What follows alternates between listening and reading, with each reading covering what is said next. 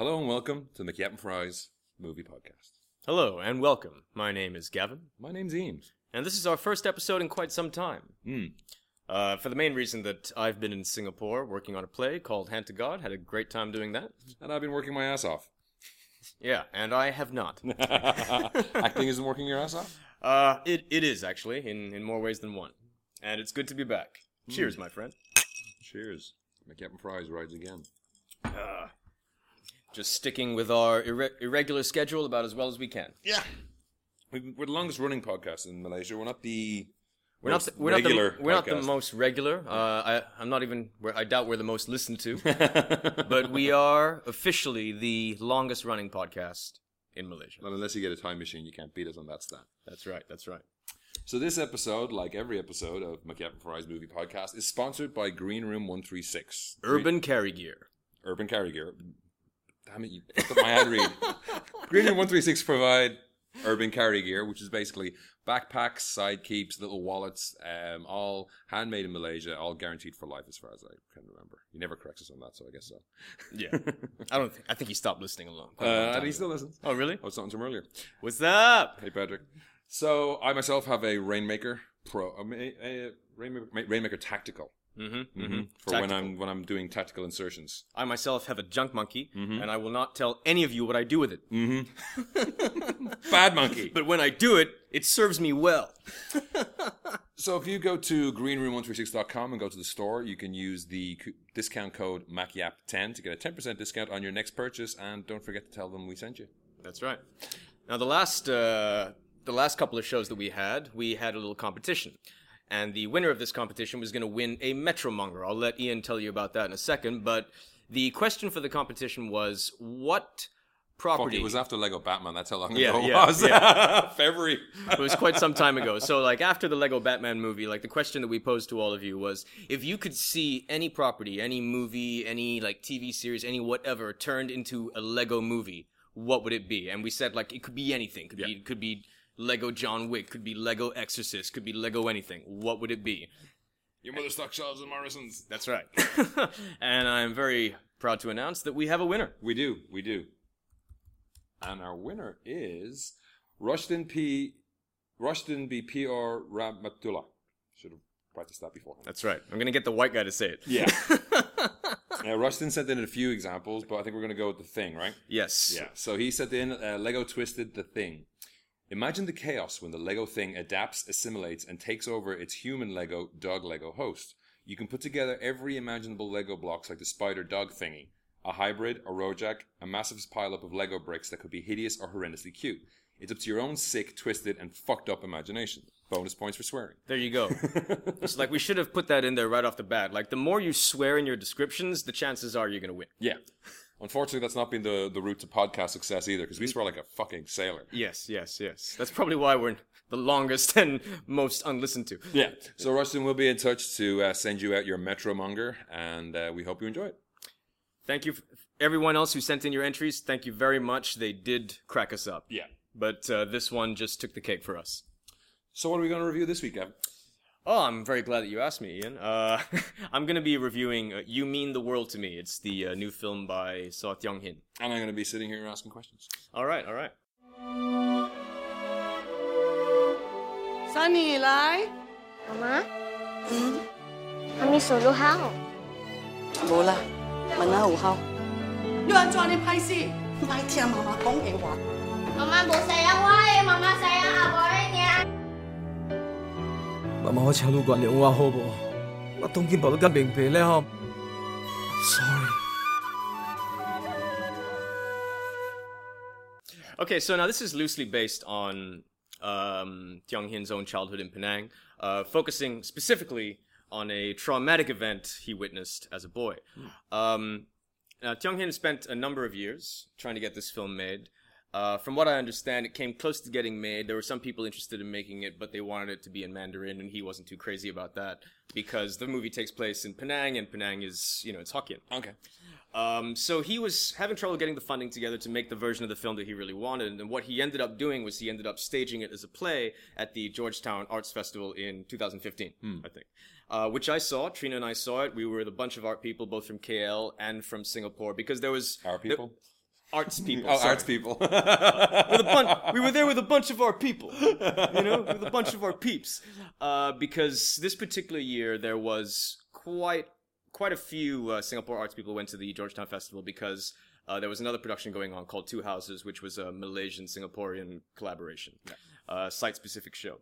But this was another production that was going on there that we really, really wanted to see. There was a lot of buzz around it, and it did very well at the Georgetown Arts Festival. Yeah. Like, everybody went to see it, really liked it, it got a really positive response, and I think that was what helped give it the momentum that the project needed to finally get the film made. Cool. So the story is very simple.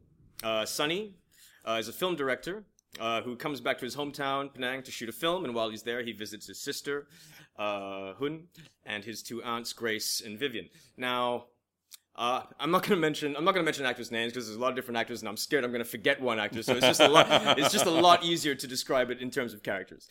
So now the family knows that he's there to shoot a film, but what they don't know is that the film is about the family. Right.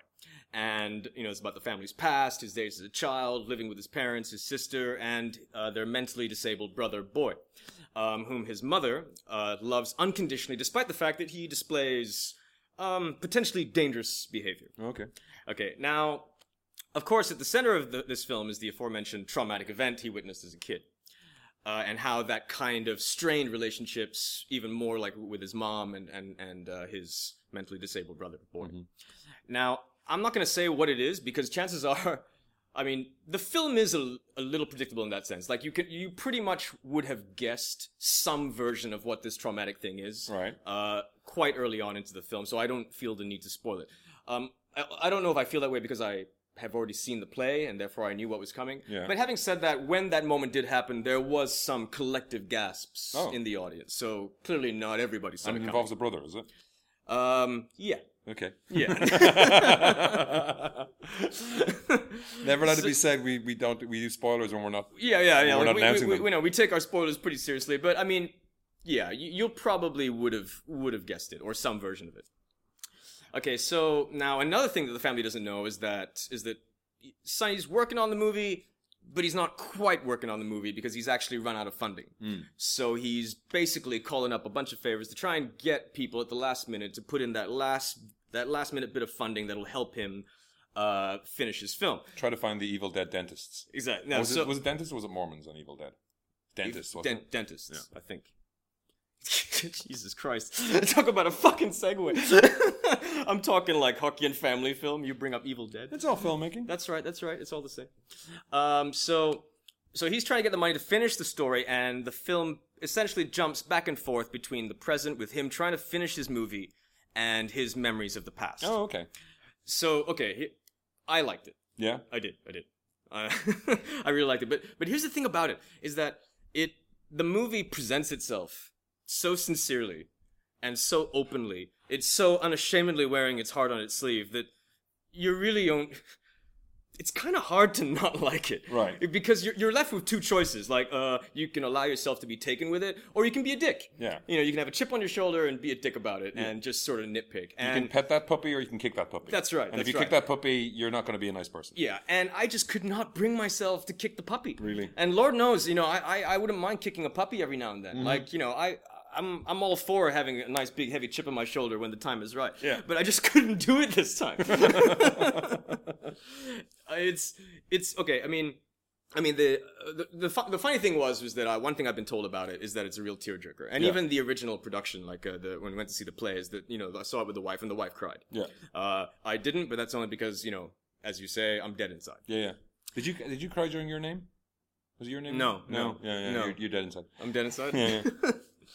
So that's one thing that I'd heard. There's like hardcore tearjerker and all that. And I was moved, but not to tears. Again, I don't know if that's because I had seen the original production and I knew what was coming. But I was with the characters. I felt stuff, but was not moved to tears. So apologies for that. But it kind of. I think also what it was is they reminded me of. Remember when you reviewed A Monster Calls? Yeah. And you kind of like told me that it's I put my heart out there and you stamped on it like a puppy. You put your heart out there and like told me like, I fucking cried in this shit. Yeah. And like, it's one of the best movies of the year. Yeah. And I ended up seeing it. I'm like, it's good. Oh, fuck you. You know, one best of the year. It's good. So I think also the movie suffered a little bit because of that for me. Is that I had that many people tell me it's like, oh, you're gonna weep. Yeah. You know, it's a tearjerker. You know, grown men like fucking bawling and all that kind of shit. I had the same. Go say your name. Did I see your? I thought I saw your name or the other one, which is kind of catchy. Your name, and there's two animated. The other one that came out after Your Name and like was number 2. Well, Your Name was number 1. And that also was just like devastating to watch. Oh really? Yeah, like I can't handle any more fucking classy anime. This one doesn't have a supernatural element to it, but I can't handle any more anime that like fucking wrenches my heart out of my chest and then proceeds to put a nail through it. Because it's hard going, man, and they're really good stories, but they're fucking. And it floored you? Yeah. So it was the complete opposite problem then. It's like, you know, like nobody said anything. Nobody built up any expectations. Well, I had ideas, but, you know, I've been doing this for a while. Oh, yeah. I like to try and divorce myself from the hype. Well, pardon me all over the place, my good friend. Yeah, you need to do that part-time. Now that you're like full-time fucking film reviewer. Critic, Kevin. Critic. Oh, you're a critic. The Good Doctor is in. The first time I got described as leery, laddie, dreary nonsense, you know? And then he died. Do you have a Danny Dyer? No, I don't. Well, no. Do you have a Danny Dyer? Is there an actor that you've got like this impersonation of? I don't know if I should do funny voices when I'm on BFM. It feels weird. Oh, really? It feels like you're taking over? I did a few. I went into a bit into Guy Ritchie for the last. Oh, and here's this. No, yeah, he's like, oh, okay, he's that. Oh, right, mate. Oh, give me that sword. Wee. Right, Jimmy the Snout. Yeah. There's a lot of that, but that's another review. You started doing that, and Uma's like, hey now. No, he rolls with it, which is like worrying. I need a leash. I feel like Jim Carrey. You need a mayo. Oh yeah. You need a mayo. I feel like Jim Carrey would have a director with balls. Okay, so yeah, going back. Well, alrighty then. Let's do this. So yes, I got the whole tearjerker thing, and so many people were telling me that it's a tearjerker. Like, I had one of the actors in the film, I won't say who, but she was like, you know, sorry, I know exactly who you're talking about, do I? No, you don't. Oh, okay. You don't. No, but I had one of the actors, you know, and I was talking to this person, you know, and this person is like, and I was like, I didn't cry, and then this person is like, I cried at my own scene. I was like, good for you. Yeah. It's okay. And I said, don't worry about it. I laugh at my own movies. Yeah. You know, it drives my wife up the walls. She's You're like, the only one who does. stop laughing at your own jokes.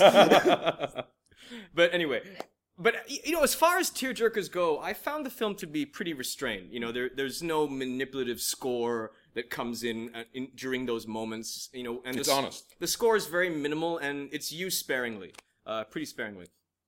And also, I really like the way that it paid homage to its theater roots. Okay. There's, you know, if you've seen the play, and if the play sort of, you know, resonated with you, and you watch the film, the bits I'm talking about. If you haven't seen the play, but you really like the movie, but you're curious about the fact that it had theater, that it came from theater, when you see it, you'll know what I mean. There's certain things in there. There's one particular sequence that happens where it's like, it's very theatrical. It's very theater. Is there a lot of curtains? No. No. I liked all the performances. I mean, yes, I do think that some were better than others, but nobody sinks it. Yeah. You know, I thought, you know, the cast is, for the most part, pretty damn strong, pretty consistent. There was no one person that I was like, oh, you know, you're fucking this movie up. The kids were good in it. Oh. Because, you know, there's no middle ground with kids No. in movies. They're either good or they suck. Yeah. And these kids are good. They're charming. They're Even the bullies are kind of charming. Yeah? You can see one kid, he's like, this little chubby little shit. And you're like, you can tell he's like trying to put on his best bully face. And it's like, he just ends up being adorable. It's get off the screen, you little shit. You little wannabe bully, you. Get off the frame. Of course, the film was shot by acclaimed cinematographer Christopher Doyle. That's what I was going to ask you about. Does he just live here now?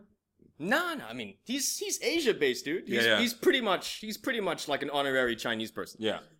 You know, I mean, he knows a hell of a lot more about Chinese culture than I do, or, you know, or most people, I think. You know, Yeah. he lives in Hong Kong. He's part of that world now. So you look at him and he's like, you don't even think of a white person. Yeah.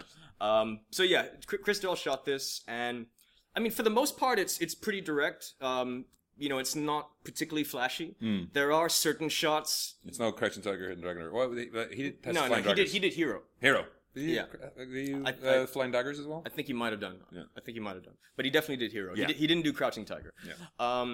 There are certain shots in which the composition and everything, you're like, yep, that's Chris Doyle. And there are, there are some visual cues that do feel very, very classic Chris Doyle. The whole slow-mo background while the character in the foreground is moving in real time. Nice. That kind of stuff. But it's more grounded. It's a more grounded story. It's much more grounded than that. And, while those visual flourishes are there, again, they're used sparingly, and I think that that's a good thing. It's not the kind of movie that you want to be overwhelmed with crazy visuals. Well, that's what he does with the cinema. He gets out of the way of the story, right? Exactly, and he just has a natural knack for storytelling. He doesn't really believe in storyboards, so he kind of just sort of takes a look at the script, and it's it's kind of what he sees. It's how he sees it. Wow. To say.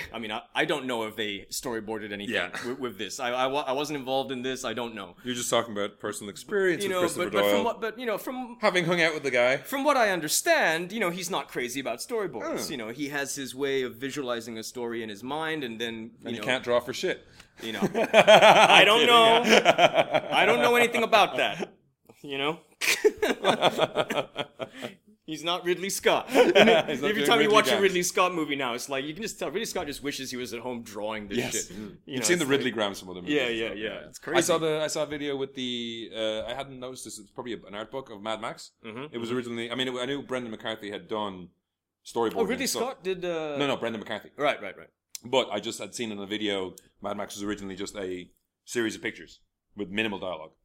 Fury Road. The first movie. You're talking about Fury Road. Yeah, Brendan McCarthy did that, and it is like an awesome looking comic. I'd heard of it, but I hadn't actually seen the panels until I watched this video. And I was like, oh wow, amazing. No, but the first Mad Max had very little dialogue in it. Oh yeah, very little. It's actually Mad Max when you think about it, it's like a Dark Horse comic from the 80s. Yeah, very much so. Okay, so the whole Chris Doyle thing, for the most part, he, as you say, he does not get in the way of the story. And again, this goes back to the whole thing of, how the whole movie just wears its heart on its sleeve, and it's so open-hearted, so sincere in its storytelling that it's loosely based on. They say it's loosely based on Kyung-Hin's life. Yeah, it doesn't feel loosely based. It feels fucking based. Really? Take me to base. Take me to base. Fuck loosely. I don't know where they got that from. But here's the thing. Even if it's just to get around to being asked about the trauma. Even if 60-70% of the movie was completely made up. Yeah. The really sort of big, oh my god moments in the film are not loosely based. They feel real. That is shit that happened, that actually happened to him. So even if the rest of... you know this, or you're taking it from the film? Both? 50-50. 50, so even if 60-70% of it was made up, which it isn't, it would still, you're still left there going holy shit, someone saw this, someone went through this, this is insane. Yeah. And so it's, when all of this, heavy, it's when all of this traumatic shit happens, all of that actually happened. You can't just sit there and go, hey, I don't understand why the character would, do all this sort of thing. It's like, fuck you, he's doing it because that's what he did in real life. Yeah. So that kind of kills that criticism. Yeah. It's like...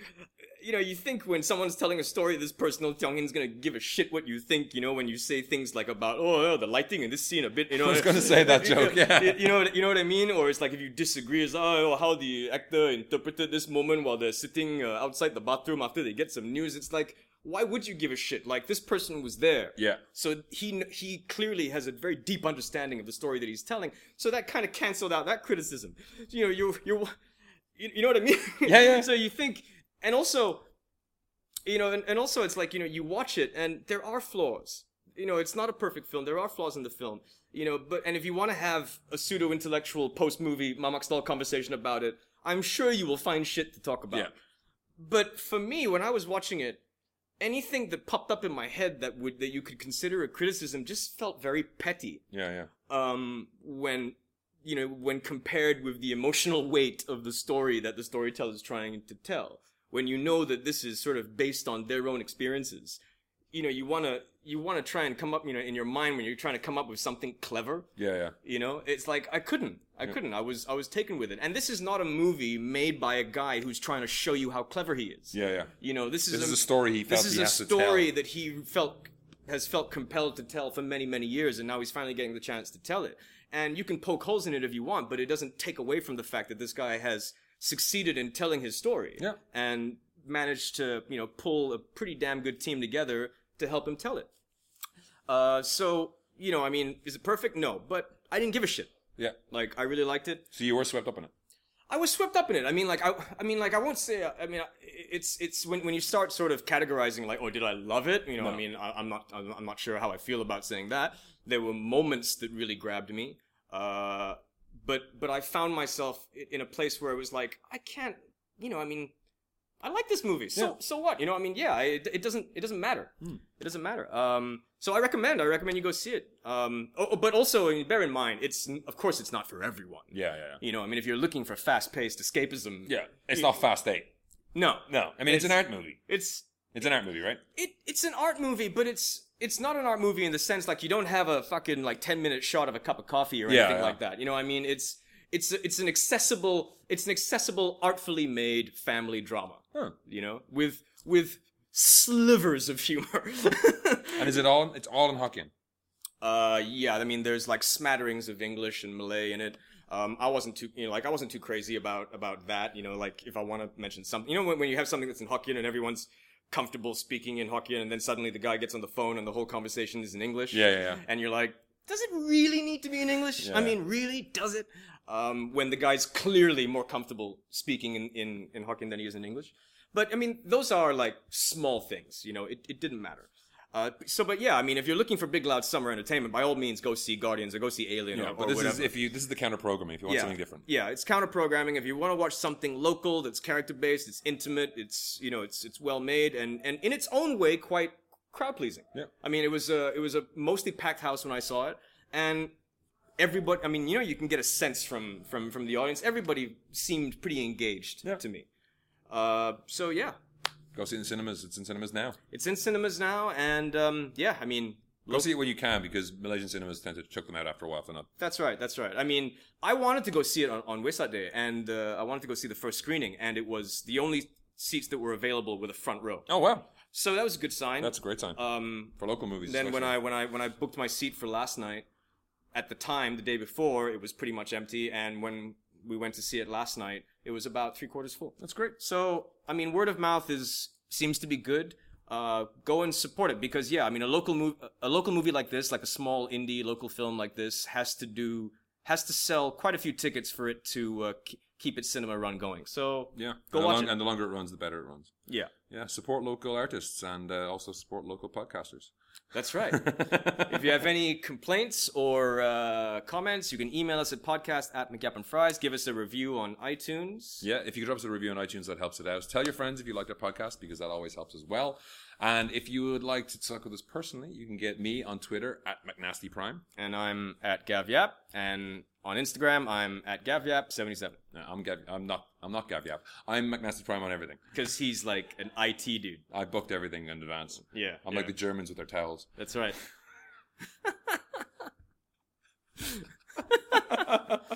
If you can hear it, that's my mom laughing in the background. Yeah. Yeah, we don't cut anything here. There's no editing because we're too fucking lazy. I don't have time. He doesn't have time. Yeah, that's right. He does all the editing. I don't know how to edit shit. Thanks for listening. We'll catch you next time. Bye.